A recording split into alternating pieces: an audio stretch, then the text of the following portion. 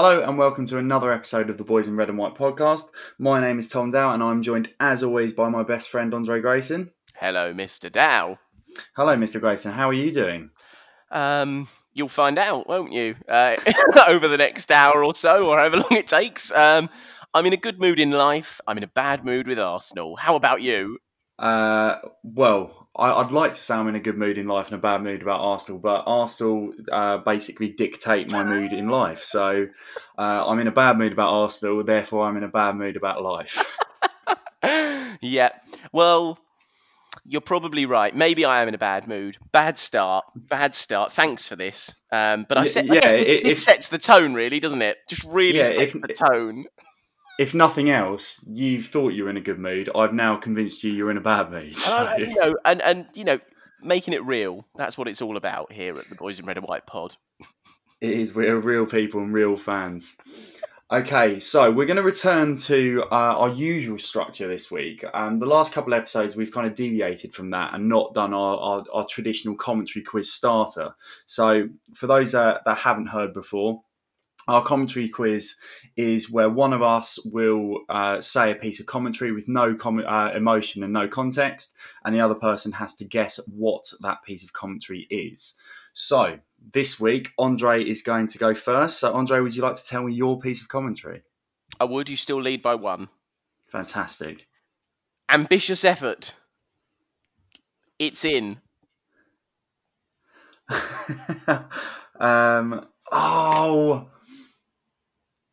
Oh, right, I can hear it.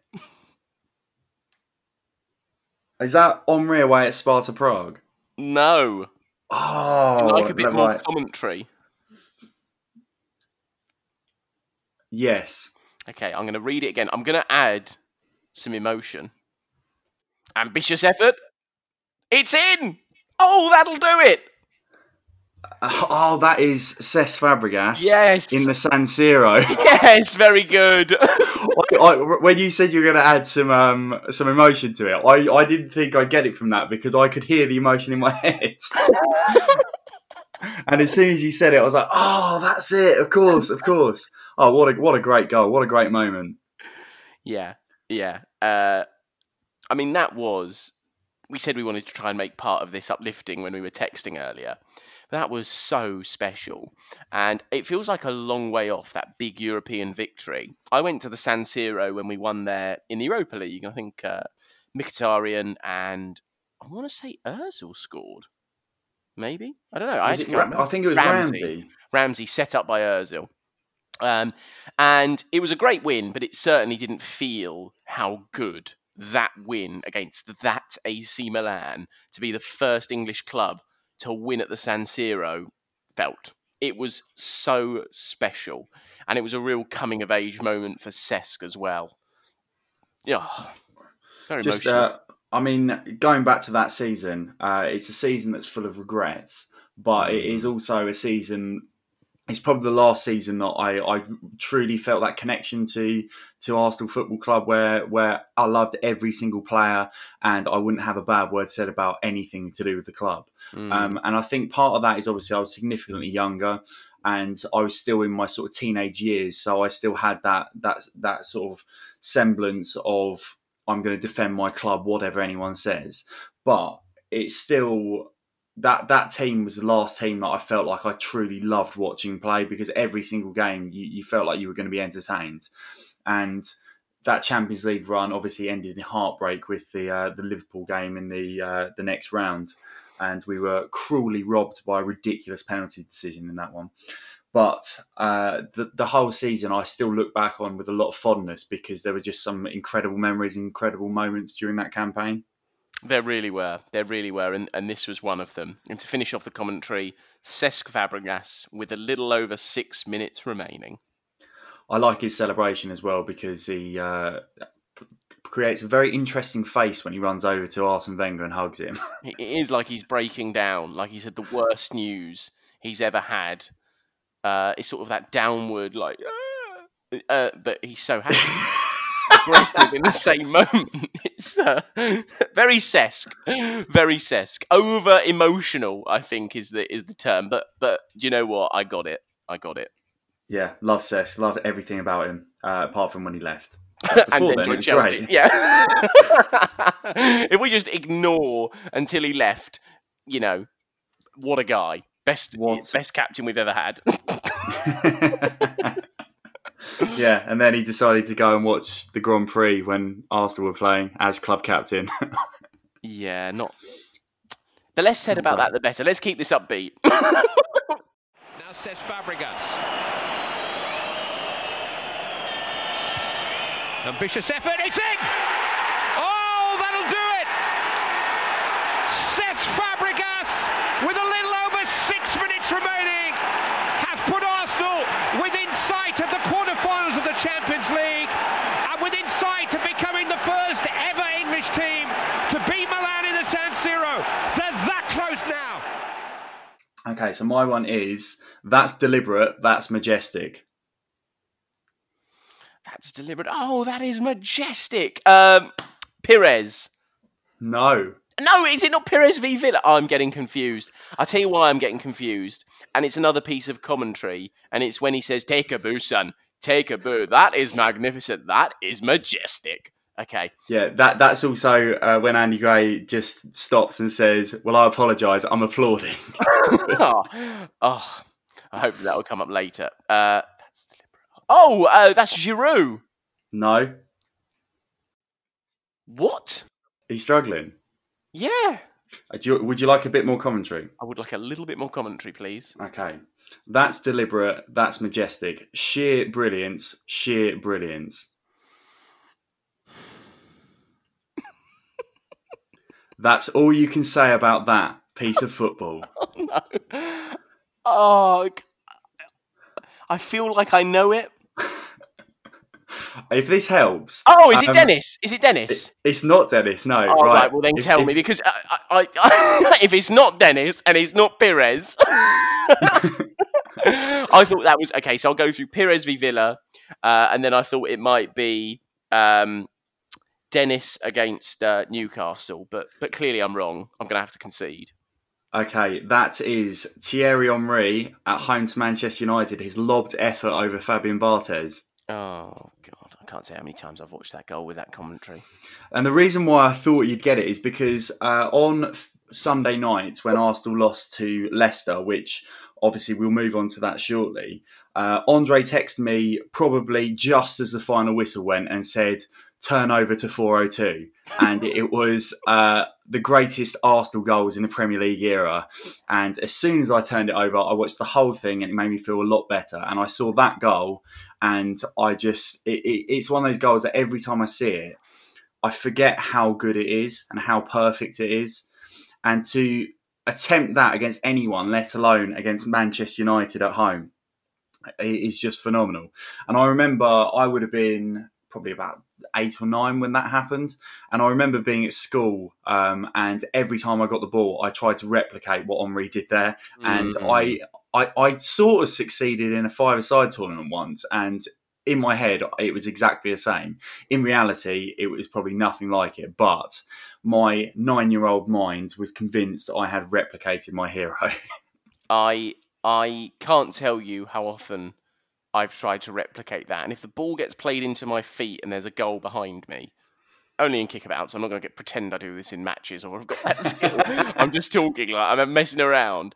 I will always flick it up, try a shot on the turn, and every time I'll shout, Henry! And you just go back to your childhood sometimes. That goal, I mean, the celebration, the what's up? The way he sort of went over to Wenger, he was just the coolest man. But that moment in such a big game was amazing. I'm going to have a word with myself about the fact that I didn't get that, because obviously I also watched that commentary and I was like listening in carefully to the commentary. I was like, he's going to say one of these. I know he is. Anyway, but yeah, I was trying to do some research when I was watching that. I had a few beers with my dad at that point, so my memory is probably not as good as it could have been. But yeah, that one definitely did stick out for me. Yeah, special goal, special moment. Henry, what a goal! Inspiration for Arsenal. from Thierry Henry. Well, you waxed lyrical about Ryan Giggs in the FA Cup semi-final. Have a look at one of the greatest goals I've seen on this ground. That's deliberate. That's majestic. Sheer brilliance. Sheer brilliance. That's all you can say about that piece of football from a talented footballer. Absolutely unsavable. Absolutely magnificent. Okay, so that was not wholly successful for either of us because it took me a little bit of a clue to get my one, and obviously you didn't get my one. So, But never mind. We'll continue this positive train of thought that we've got until we get to the next segment, which is, of course, looking at Sunday night's defeat to Leicester City. I don't want to talk about this, but we kind of have to, don't we? No, we don't actually have to do anything. We could actually end the podcast now and just have enjoyed that, or talk about the kits. Let's. Thank you, everyone, for listening to the Boys in Red podcast. You can find us on social media. I would say, well, I think we got to start by talking about this to go pure cliche in two halves, because I think we have to go back a step. And I was looking through some texts I sent you during the first half and how I felt during that first half. And I would have said that was an awful lot better from Arsenal. The only thing that really sticks out to me is we have taken Leicester apart at home twice in both first halves. And both second halves, we've struggled immeasurably. Which tells me that,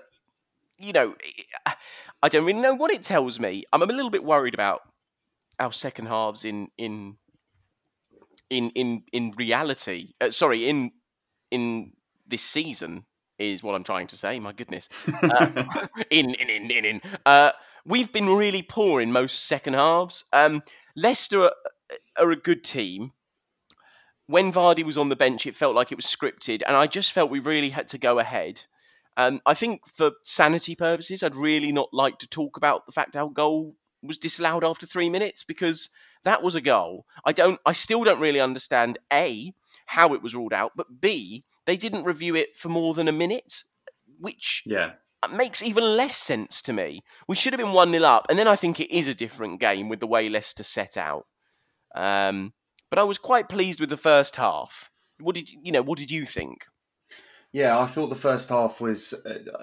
I think it was okay. I think you've got to obviously credit that Leicester are a good side nowadays. Like they're not a team that, in general, we're going to go out and beat 4-5-0. So they're a team that are always going to be difficult to beat. And if you get points against them, then it's always going to be quite a significant victory.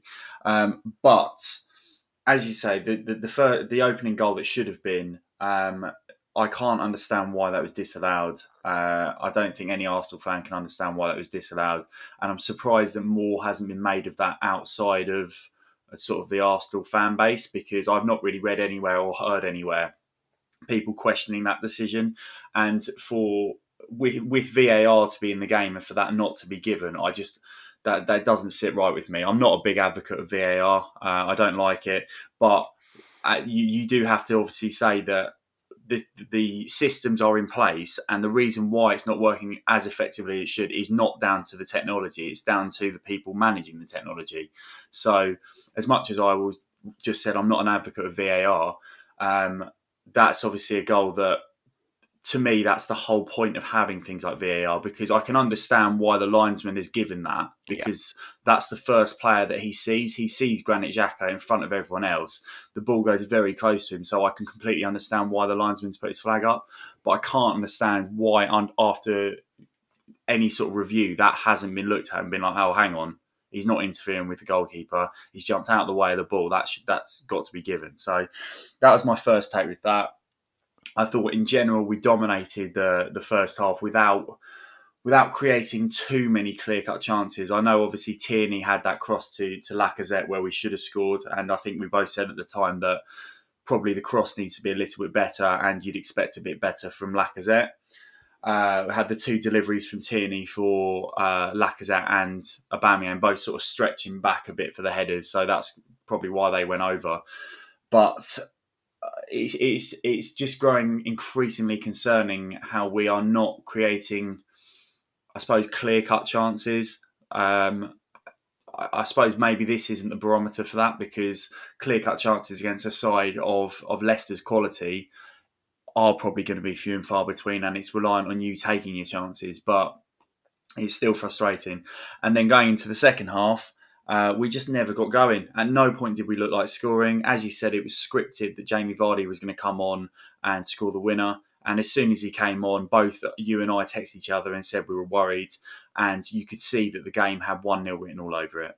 So I do think you've got to give Leicester credit for their game plan, because obviously they knew they were a bit exposed at times in the first half, and they've come out in the second half. They've dug deep, they've defended deep, very, very deeply, and have frustrated us. And they knew that they'd get an opportunity on the counter-attack and could potentially nick the win, and that's what happened.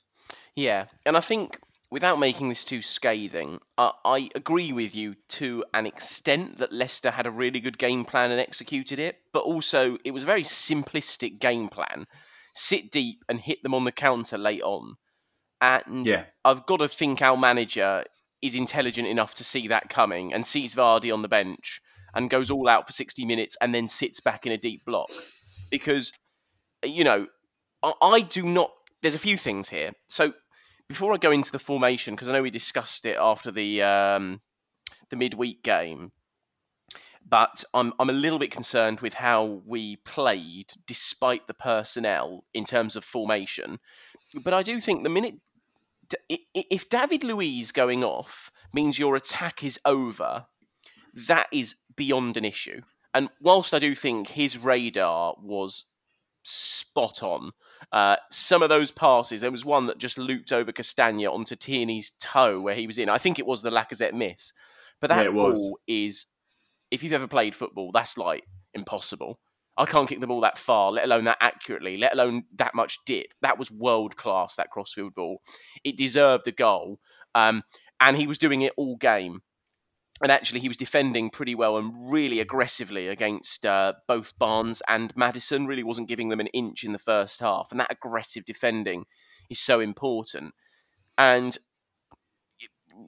the less said about Mustafi, the better. I know I sent you that clip, and that clip going round where he's not dropping back and Gabriel's getting there. But it's a little bit harsh. But it's also the reality of Mustafi that he does have the run on Vardy and is just daydreaming yet again. But also he hasn't got those passes in the locker. But I just look at it and I go, I don't know whether it's too simple to say. You've got 3 central midfielders. Play them in the middle of the pitch. If you need to put one in front of the other 2, you do it, or you rotate them in a triangle. You put a front 3 up there. Okay, if you want to put Aubameyang left and Saka right, or vice versa. I do think Aubameyang right is a huge issue, but that's perhaps we'll come on to that later. But that front 3 I had no problems with, but I did have a problem with how it was constructed and how the midfield was constructed behind that. Because if you're going to play a midfield like that, you need to try and play through the middle of the pitch. And if you're going wide, you need better players than, Aubameyang on the right and Bellerin overlapping and Tierney on the left with Saka and Xhaka behind them both. It's not... When we've played this formation, I know I said this to you, but when we play Tierney and Maitland-Niles, they have a relationship and are able to do those hybrid roles immaculately. They are the only ones. And if they're not out there, we shouldn't be playing this way. And I do have quite a bit of frustration for our manager after the game. But not during. It's all very easy to be wise after the fact. I didn't blame Arteta during the first half. Absolutely not. I was full of praise. But after the fact, when I looked at it, I just think we've got to be setting up in a more coherent way for these players. Yeah, we really do. I saw an interesting clip of...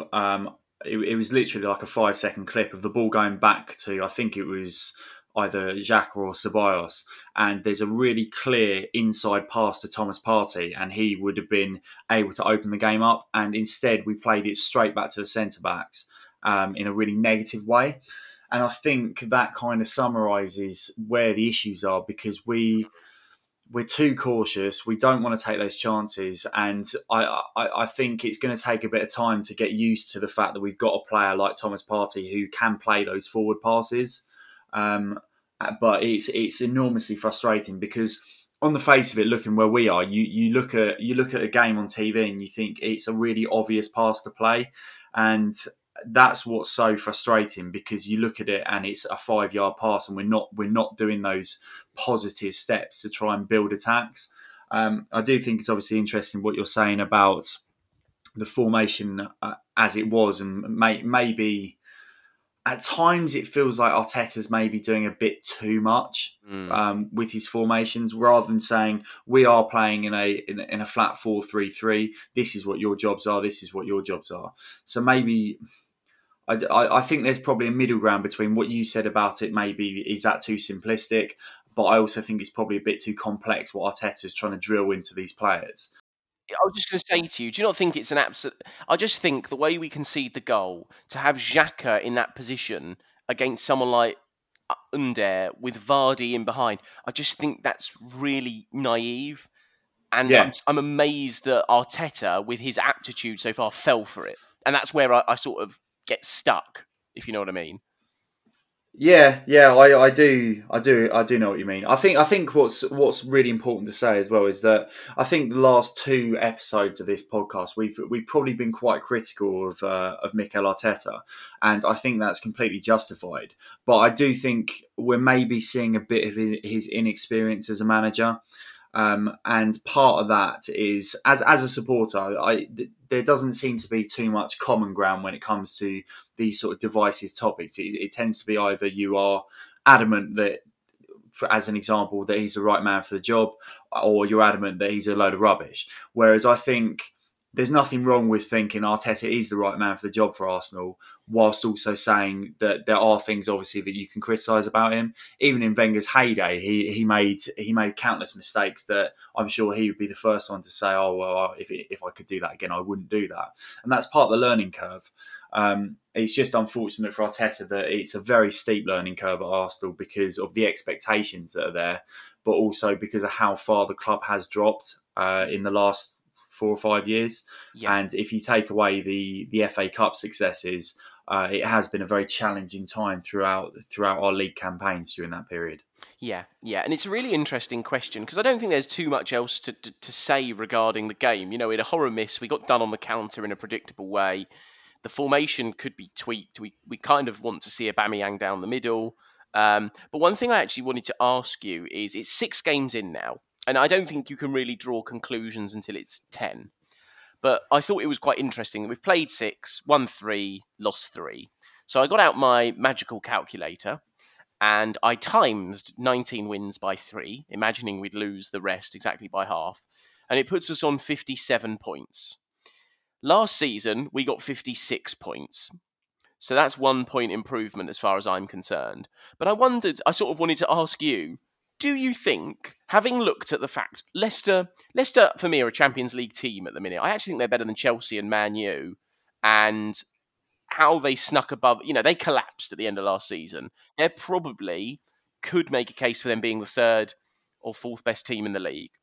And we've played the top 2. So it's a difficult run. And I think we do have to understand that. I know Leicester as a badge and as a club, we sort of think less of them, but actually they've been really successful and have a style which has blown lots of teams away.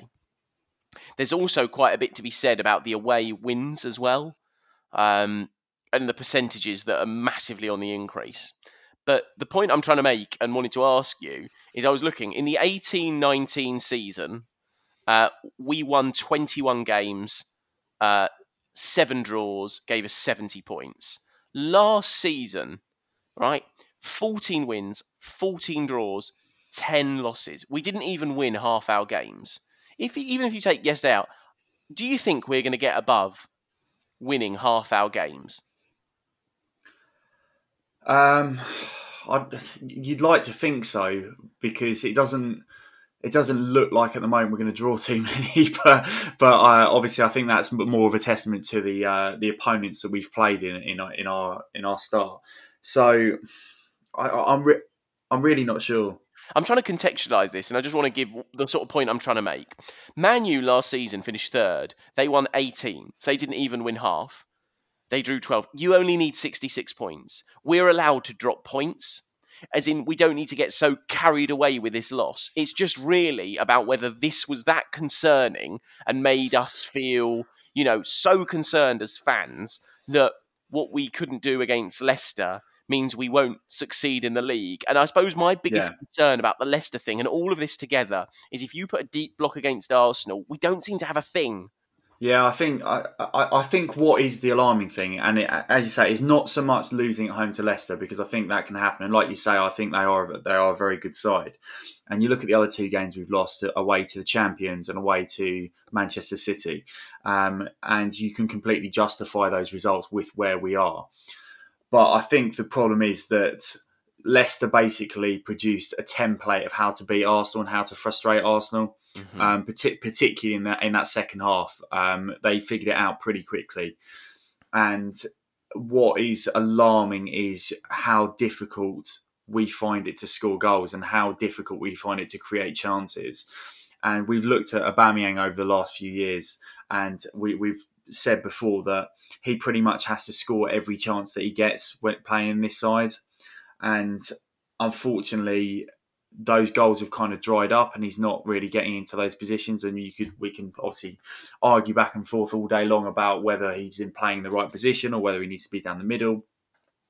But that template of frustrating Arsenal and that deep block, which teams continually will do against Arsenal, is what is concerning. And it will be a real test when we play more the teams that we're expected to beat rather than we hope to beat. That will be the real definitive answer to that question, I think. Yeah, it's interesting because, as we said, it's really easy to get critical, but I think you and I talked about in some of the earlier pods we've done, the fact this is a journey. There's going to be a lot of pain. I just wonder whether we've seen enough, so far to come and do it. And actually, what's interesting, and I think it is exciting, to just completely flip the, mentality about this. Arteta's learning from this more than anyone. He's seeing things firsthand. He is developing as a manager. We didn't hire a manager who was capable of, who had shown any evidence, of taking a club like this and transforming them. I don't think we hire a manager that's that good because I don't think they're coming to Arsenal at the minute in the way we are. Absolutely. So we need to accept we're going to go on a journey with him. I'm excited to see if he can work this out, because if he does, I think he's that good a coach and that good at finding the solution that we will work this out and we will become more of an attacking force, because look at what he's done with the defence. It has taken a long time for us to become a lot more stable. And that does need to be sort of lauded more than it is. It's sort of forgotten so fast that we still are barely conceding chances. Yeah, it's just about finding that balance. So I think if you almost look at his time at Arsenal and his future at Arsenal in different phases, I think he's achieved phase one, which was to make us more defensively sound. And it's now moving into phase two and about advancing this team to another level. And I don't doubt that he is the man for the job, and I don't doubt his ability to work out that problem. And as you say, I still think it is tremendously exciting because we've got such a fantastic young coach in charge of our football club. But it's just a case of I think the club know that this is the situation. I think they know that it's going to take time to resolve. I think I would feel more comfortable with it if I didn't have to constantly hear on the radio about how great Tottenham are and how they're going to challenge for the title. And it frustrates me enormously. And it gets into my head. I'm not going to lie. It gets into my head. And it's the fact that I still see us as being quite a long way off them. And that's the concerning thing for me at the moment. And what I encourage you... This is my counselling service. No, absolutely. But look at who they've played. They dropped points to Newcastle, West Ham, and they snuck past Burnley, who outshot them. Yes, I know. Look, their Man U result was an absolute anomaly, but they haven't gone to City, they haven't gone to Liverpool, they haven't played Leicester. Their sort of fixture list is exactly what we needed at the start of the season. And do you know what? I think you've just got to say we will have an easier run. We don't have these teams away. After next Sunday, or Sunday coming, sorry, I should say. I know we've got Villa, I know we've got Leeds, and yes, they're tough games, but they aren't, and Southampton as well, sorry. And I know last week I was saying they are tricky, but that was more relation to formation changes. Once Man U's out the way, they're 3 of the toughest grounds you can go to, and it's knocked out in the first 10 games. That opens things up. And I do believe that Arteta's going to find a way, and as a club and as players, we will find solutions to attack better, to get forward better, because ultimately, because we have to. We can't be a defensive team and then lose. I mean, it's just the worst it's the worst combination going. If you're going to lose 4-3 and be unbelievable going forward and open at the back. Don't be solid and lose 1-0 to the only chance you concede, because there is nothing worse. But that's what I'd say to you is remember that they have played no one yet, apart from Man U. Look, if we go to Old Trafford and win, then it's sort of, well, we won't win 6-1, but that sort of you never know. No, I'm willing to bet quite a significant amount of money. no, you're right. We're going to win 7-1. 7-1, exactly. Yeah. But also, I've not got a good feeling about Sunday, but I would be delighted with a point. If we shut them down like Chelsea did and we take a 0-0, and then you sort of reflect and go, okay, 3 of the toughest away games out the way. One of the easiest away games, we did what we needed to do. And then we'll see where we are. I think we're just looking at this international break that's coming up. Have we got 3 league games before then? So we've got Man U, then Villa at home, and then it's a break. If we come out of that with 4 points, and then you reflect on this little international break, it's not bad at all. It's not, and that was a brilliant way of calming me down. So I needed that. So I appreciate that a lot. Pleasure, but honestly, I do think it's really hard, and I do think, without making this too OTT, I do think it's a societal issue. I think you and I we wouldn't feel like that if we were at the ground, had got behind the team, had watched them really try, had given them a push, and they still didn't make it, and they got done on the counter. All we have is to live in this bubble of watching football, and it's more frustrating. The results mean more than they should at the minute. I know for us, results mean so much, and I was desolate Sunday night. But it's just trying to remember that no one's won a league, no one's winning the league, no one's proving they're title contenders yet. It still, for me, is Liverpool and City, and I know there's been results that are absolutely freaky, but I just think everyone needs to calm down for a minute. Don't get me wrong, Tom. If we can't beat Dundalk or toil against them, I will be coming on here next Tuesday and be having a very different conversation with you, because that is the game where I'm like, if Arsenal aren't getting 5 and we aren't seeing kids, then I'll be really disappointed. Right. Speaking of Dundalk, I've got a conundrum. I need your help on this. All right. Mm-hmm. Right, so on Thursday, next Monday is my fiancé's 30th birthday. So on Thursday, I'm taking her to a posh hotel, actually Sopwell House, which is a hotel that Arsenal use. Oh, yes, St Albans. It's lovely there. It is. So I'm taking her there for 2 nights. Right, so on Thursday night, that's our first night there. Does she know this? Does she know? Is it a surprise, or is she going to find out on the podcast? I told her today where we were going. But yeah, we're going to there. And Thursday night, obviously, Arsenal playing Dundalk. What do I do? Well, what are you... What am I leaning towards? Yeah.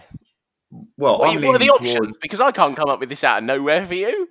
Okay, so the options are, 1, we go out, we have a lovely evening, and I pretend the football isn't happening. Okay, sorry, yep. B, or 2, I can't remember what I said to start with.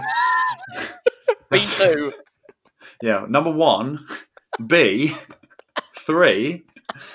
The second option is that we go out and have a nice evening, but I conveniently locate a pub that we can go and watch it in.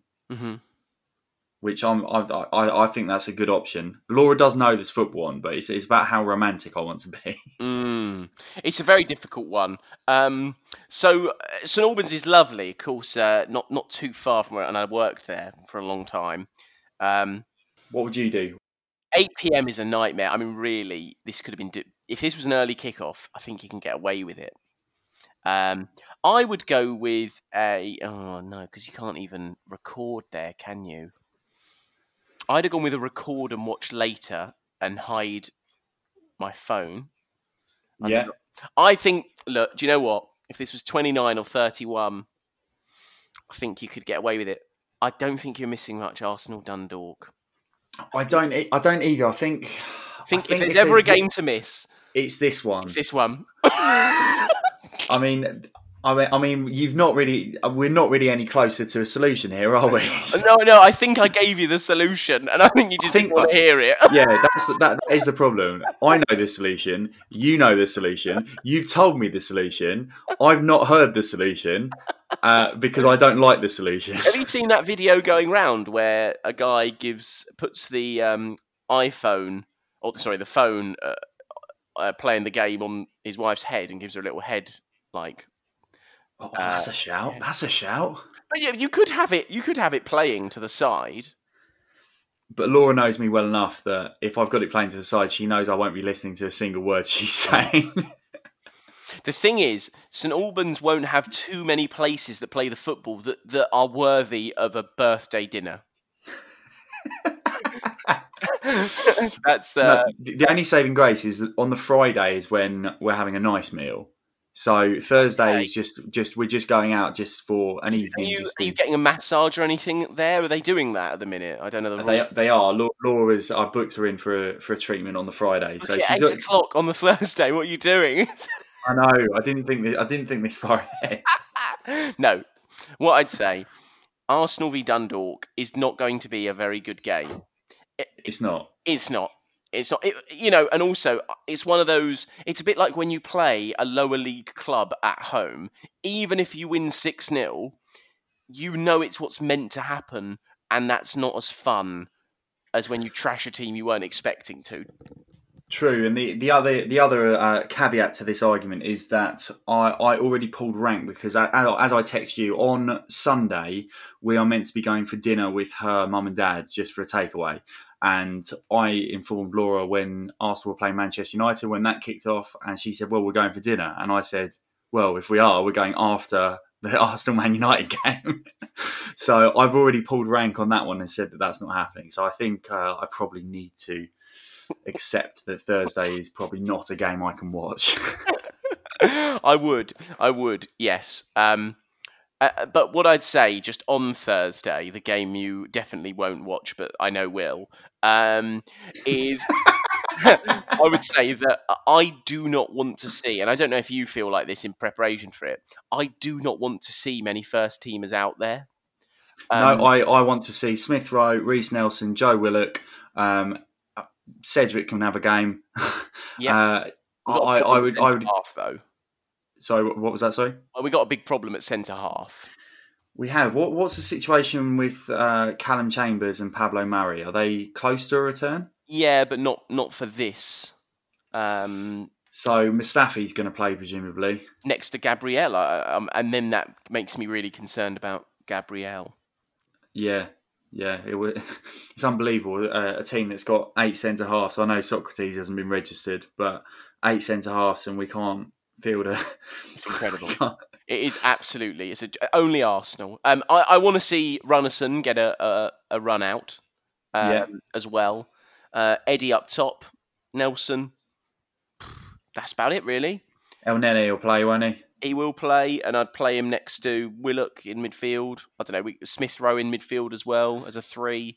Yeah, I'd be happy with that. Reece Nelson on the right and Nketiah down the middle. Do you think Pepe needs game time? No, I don't think any. Maybe. He's but he's one that I would look at and think he's just not in form. Like, obviously, he came on Sunday, didn't make an impact at all, barely touched the ball. And he's one that I look at and maybe think, maybe a run out and potentially a confidence boosting game might do him some good ahead of Sunday. So potentially here. Maybe, and then you chuck in Willian into that mix. I'm hoping Maitland-Niles gets a game. He needs. He has to, surely, because he obviously didn't play against Rapid Vienna, didn't play on Sunday. I think he needs a game. Kolasinac you would expect to play. Yeah, I think we've named 14 players at this point, but I think more generally, any mix of that surely has to be. I'll be really disappointed, to be honest with you, if Bellerin, Tierney, Saka, Aubameyang. Partey, Lacazette, even. Well, I don't know. Maybe I don't know. I think Lacazette is what he is. But I'd be really frustrated if they're playing. I think it'd be very disappointing if they're playing, because surely you don't get many games like this in a season. You just don't. No, and I think you could. I know we said how surprised we were at how strong the team was against Vienna, but that was the most difficult game we're going to have in the group. So you can half understand why he went for as strong a side as he did. Getting the win there, now you're in a situation where you should be able to rotate and still get away with 3 points. So fingers crossed we do get to see that. The only thing I did want to touch on, and I did just mention him, is Skogdan Mustafi. And I text you, I think it was this morning I texted you actually, and it was about the rumours that he was offered a contract extension. And I could not believe what I was reading. That one, the club thought we'll offer him a new deal, and two, he rejected it. So I'm baffled by both decisions there. What do you think of that? I'd love Arteta to be asked about it to understand how real it is. I hope this is just one of those things that spread around it and there's no substance to it at all. I really, really hope it is that. I need it to be that. Because yes, if you've looked at Mustafi at any point and thought, yes, he is the centre half we need to bridge the gap to the top four, I'm pretty sure since he came in, we've not hit it at all. I think, and he's a big part of it. He has moments. Sunday, but not even the game we've just played. You can't level too much at him. If you watch it from a certain angle, it plays out really badly. But the reason it plays out so badly is because you can see Gabriel pointing and sensing where the danger is. And he just doesn't have that sensing of the danger. To be fair, I'm not sure David Luiz does, although he does more than him. But David Luiz gives us a hell of a lot more. I'd prefer Chambers. I'd prefer Holding. I even prefer Socrates. So, if it's true, I am appalled and embarrassed. And if he has the audacity to reject a contract, I hope the reality is we offered him a contract, £5 a week. Just keep him around. He seems to get on with some of the guys. He's a nice lad. Nice lad. Maybe, a couple of grand a week. Yeah, okay, fair enough. And if he's declined it for that, then understood. That is the only way I'll accept that contract offer. Max £2,000 a week. He's probably on 80.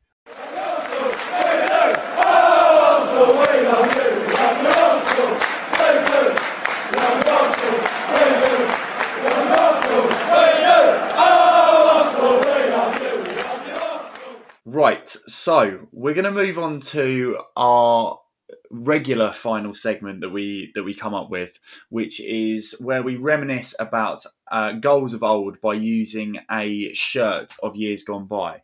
Now, the shirt that we're going to look at this week is the 2008-2009 away shirt, which was a shirt that was loosely celebrating the 89 title win. So I remember that was the way that they sold it, and when they sent out all the season ticket renewal stuff, that was the brochure and what they said about the kit and things like that. So this week, I believe it is me going first, and the first goal that I think of when I see this shirt is Abu Diaby away at Aston Villa. Now, it is a goal which unfortunately didn't result in a victory for the club. We were 2-0 up with not too long ago, and I remember Zach Knight scored late on to make it 2-2. Did he score both that night? Yes. He scored the most ridiculous left-footed swing in the 90th minute you'll ever see. I hated Martin O'Neill. I hated this Aston Villa team. I hated Ashley Young. I hated Abby Agbon Lahore. Just a horrible club. But the goal... The goal itself was absolutely incredible because Abu Dhabi picks the ball up on the near side and doesn't appear to have too many options. And he does this wonderful, I suppose it's like a pushed Cruyff turn. So the ball goes past his opponent and he just powers his way through, passes the ball inside to Emmanuel Aboué, and then just accelerates forward while Aboué's carrying the ball. Diaby powers past him and times his run brilliantly. The pass is timed perfectly, and Diaby then just lofts the ball over the goalkeeper into the back of the net. And the bit I love about that goal more than anything is that not only does it encapsulate what he could do when he was fully fit, his celebration when he just runs into the crowd and just is just almost furious with it. That's his outpouring of emotion, is just anger and fury, it seems. But he jumps into the crowd and obviously gets a yellow card on the back of that. But that is how I imagined if I was a professional footballer, how I would celebrate every single goal that I scored. And I'd take the yellow card unless I was on a yellow already, in which case I'd probably forget I was on a yellow and do it anyway and get sent off. But I think every single goal I would celebrate that way because it must be such an incredible buzz. And to score a goal where you've got your fans right in front of you, I absolutely love everything about that goal and that celebration. Yeah. So that is the first goal that I think of. Yeah, and that was a really important game, and there was some great moments. I mean, a rare Denilson goal first, the much maligned Denilson and Diaby combo in midfield at the time. Scoring was always satisfying. Sanya's clearance off the line. Wow. It's so good. Oh my goodness. I love Bakary Sanya. That was breathtaking. But actually, we kind of got outplayed by Villa from what I remember. We had a handful of moments, but that was just scintillating stuff from Diaby. No, great pick. My pick is the same man, and really it's not about the goal, because I'd be amazed if anyone could even describe, many people out there I should say, could even describe this one, but it was more around the profile of game and what we did in it. So it was Abu Dhabi's penalty in the shootout against Roma away. It was the first penalty shootout I felt went successfully for Arsenal in my lifetime. I carried that Galatasaray burden on my back for a long time, and to see us go somewhere like the Olympico, we had a 1-0 advantage from the home leg. We did not play well, but we defended so well, won on penalties. But if you see the celebration and the way Wenger, there's a great montage of Wenger on the touchline and what it meant to him. And that was sort of just, we were declining, but we still had those moments. I mean, the Champions League that season, that was the year we got to the semi-final. And this was a step on that journey. And it was just such a wonderful feeling to win a game like that in the Champions League more than anything. I watched the penalty shootout to that not that long ago. I can't remember where it came up, but I watched it not that long ago, and it was a silly shootout. Didn't it end like 9-8 or something like that? Yeah, I think it was 7-6. 7-6. It was quite a high scoring shootout and went to sudden death. And there were some really dreadful penalties in there that went in, by the way. Theo's.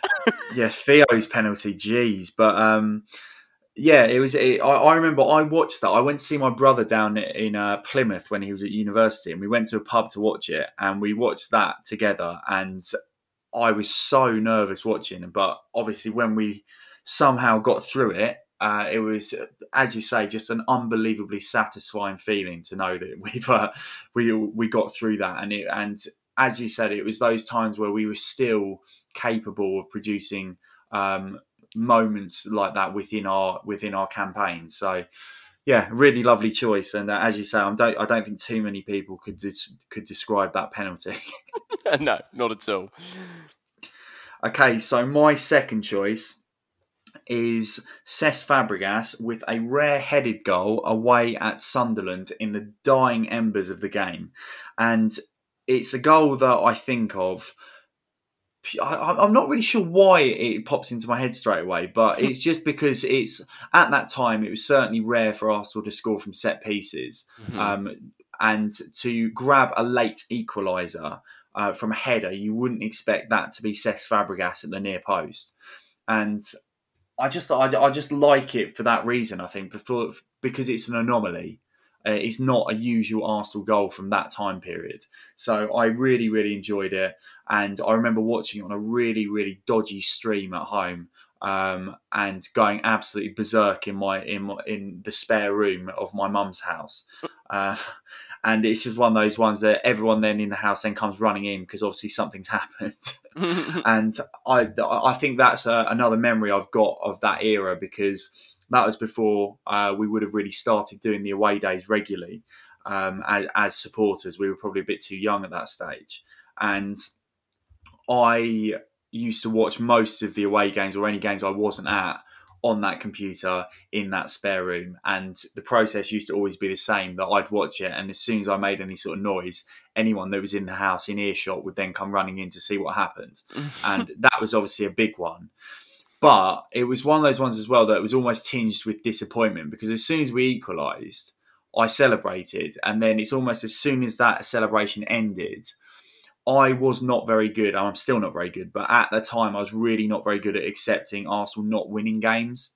So rather than seeing that as that's a big point gained, I still saw it as 2 points lost, because I couldn't, in my head, I couldn't quite comprehend Arsenal not winning football matches. So it's one of those ones. It's a really nice memory, but also a memory that I've got that's kind of saddened a little bit as well. Yeah. So I'd have lived in Spain where every game was on, and Grant Ledbetter's goal in that game was a bit spectacular, but they did absolutely nothing. I hated dropping points against dross like Sunderland at a time like this. But the reason I think I liked it so much as well, because I don't know why it's a goal we think of, but it really is. But I think it's because it was him becoming a captain and a leader of Arsenal. Captains always, the best leaders, do something in that moment. I always think of Adams v Everton, or, like that Vincent Kompany strike against Leicester when they won the league. Captains often produce moments. Vieira, countless for us. And this is where we started to see Fabregas as a leader. And that's why I think it resonates with us so highly. I think that's a really, really nice and pertinent point as well. That we were very, very privileged that we got to see Fabregas's entire transition from a boy wonder to the captain of Arsenal Football Club, and you can kind of document that throughout the seasons, and it's a really lovely story to have been able to witness so regularly. And even whether that's in a stadium or whether that's on TV, it's something that I think was a great privilege to be able to see, because he was, and to my mind still is, the greatest teenage talent in my lifetime that we've produced. And everything about Fabregas was just incredible. I will stop this Fabregas loving now, because I'll just keep on going about him. Keep going. No, love it, love it. Okay. Well, my goal. Well, I think we said we only got a couple of goals. Again, it's even amazing that it was only 2008. We still wore our home kit so regularly away. There was so many away games looking up this season that I knew we wore red. Like Blackburn away, we'd wear yellow now. It's odd. Anyway, I digress. But it kind of had to be, and I don't even know which one to go with here, because Arshavin at Anfield was one of the most spectacular individual performances I think we've ever experienced, especially from someone that wasn't basically Omri or Bergkamp in our lifetime, because I can't remember, other than Julio Baptista, many players scoring 4 in recent memory, maybe RVP as well. But this was one of those sublime performances of finishing I've ever seen. I think the one, when I think of Arshavin's 4 at Anfield, the goal I come to is where Martin Tyler, I'll probably ruin this for a future commentary quiz, says, needs a bit of quality here. He burst in that there's a cross, it's headed clear, and I think it's Fabio Aurelio thinks he's got all the time in the world. Arshavin steals in, one touch, bang, and it sort of swerves across Reina in quite an unusual fashion into the side of the net. He runs to the Arsenal fans. I think it's the goal that makes it his hat-trick. No, I think 2. that one was 2-2. I think that was was 2. That made it 2-2. And it was just such a wonderful strike. And you can just see it. You can see that goal. You can see the angle. You can see it moving away. Absolutely wonderful. Yeah, like you say, you could pick anyone from that game. And when we were speaking about this earlier, I think you were maybe initially leaning. Were you leaning towards the number 4? So that was the one that you initially said. But as you say, I think you could just pick any of them because they were all great goals. They were all great finishes. The first goal was a fantastic sort of team move. Fabregas teeing the ball wide for Nasri to cut back to Arshavin and then hit off the underside of the bar.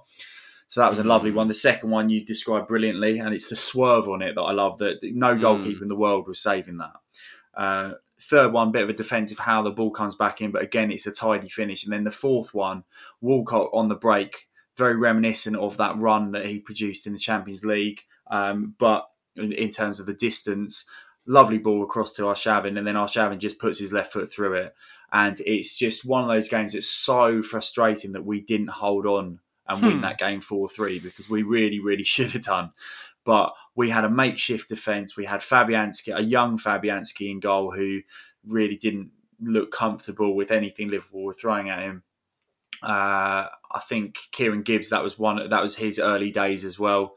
So he was involved in that game. So we had a difficult team, and I think that came off on the back of us losing the semi-final of the FA Cup against Chelsea as well. So it was a bit of a tough week, and it would have been nice to end that with a win, but it's still one of those things that I suppose it doesn't really matter now because ultimately that game for us didn't really have that big a bearing on anything, whereas for Liverpool that derailed their title challenge quite significantly. So we've got that to fall back on. Yeah, look, there's always something about that. No question. But yeah, I have to say, just because you touched on it briefly, what a great kit. Like, it's lovely. A fantastic kit. I actually was going through my kits only this weekend. I was going to sort out as I prepare to move. And I saw that one there, and it's just, it was great. It just really lovely. Yellow, blue sleeves, lovely red trim. What's not to love? And there were some great memories in it as well. But notably, I think that most known for that Arshavin 4, I think. Yes, absolutely. And I think you claimed that one quite early when I said that was the shirt. You went Arshavin ×4. And I was like, fair enough, he can have that one. He's got my name as well, you know. It's he does, so it's only right that you got to have that. Actually, when we first met, I was Andre Arshavin Grayson on Facebook. I've forgotten about that. Yeah, and I'd been what was the term at the time? Fraped by the housemates, and because I'd done it so many times, I had to keep it like that for 6 months. Oh, just great times. Okay, on that bombshell. On that bombshell. Thank you very much for listening to the Boys in Red and White podcast. It's been a pleasure talking about all of these things as usual with you, Mr. Grayson. Oh, it's been lovely. I feel much better, Tom. Much better. Thank you. Yeah, I agree. And I think it was one that I wasn't initially looking forward to, but I really enjoyed talking about all of that, and it felt like quite therapeutic to sort of go through things quite systematically. So that was really, really, really, really enjoyable. We do have social media channels if you'd like to follow us on those, on Twitter, Instagram and Facebook by searching for the Boys in Red and White podcast. And we also have a website, which is www.theboysinredandwhite.com, which I will try and put something on in the coming days because obviously I am on half term. So we'll try and get some stuff up there as well. Thank you very much for listening as always, and hopefully the next time we talk will be after we've pulverised Dundalk and have beaten Manchester United at Old Trafford by 7 goals to 1.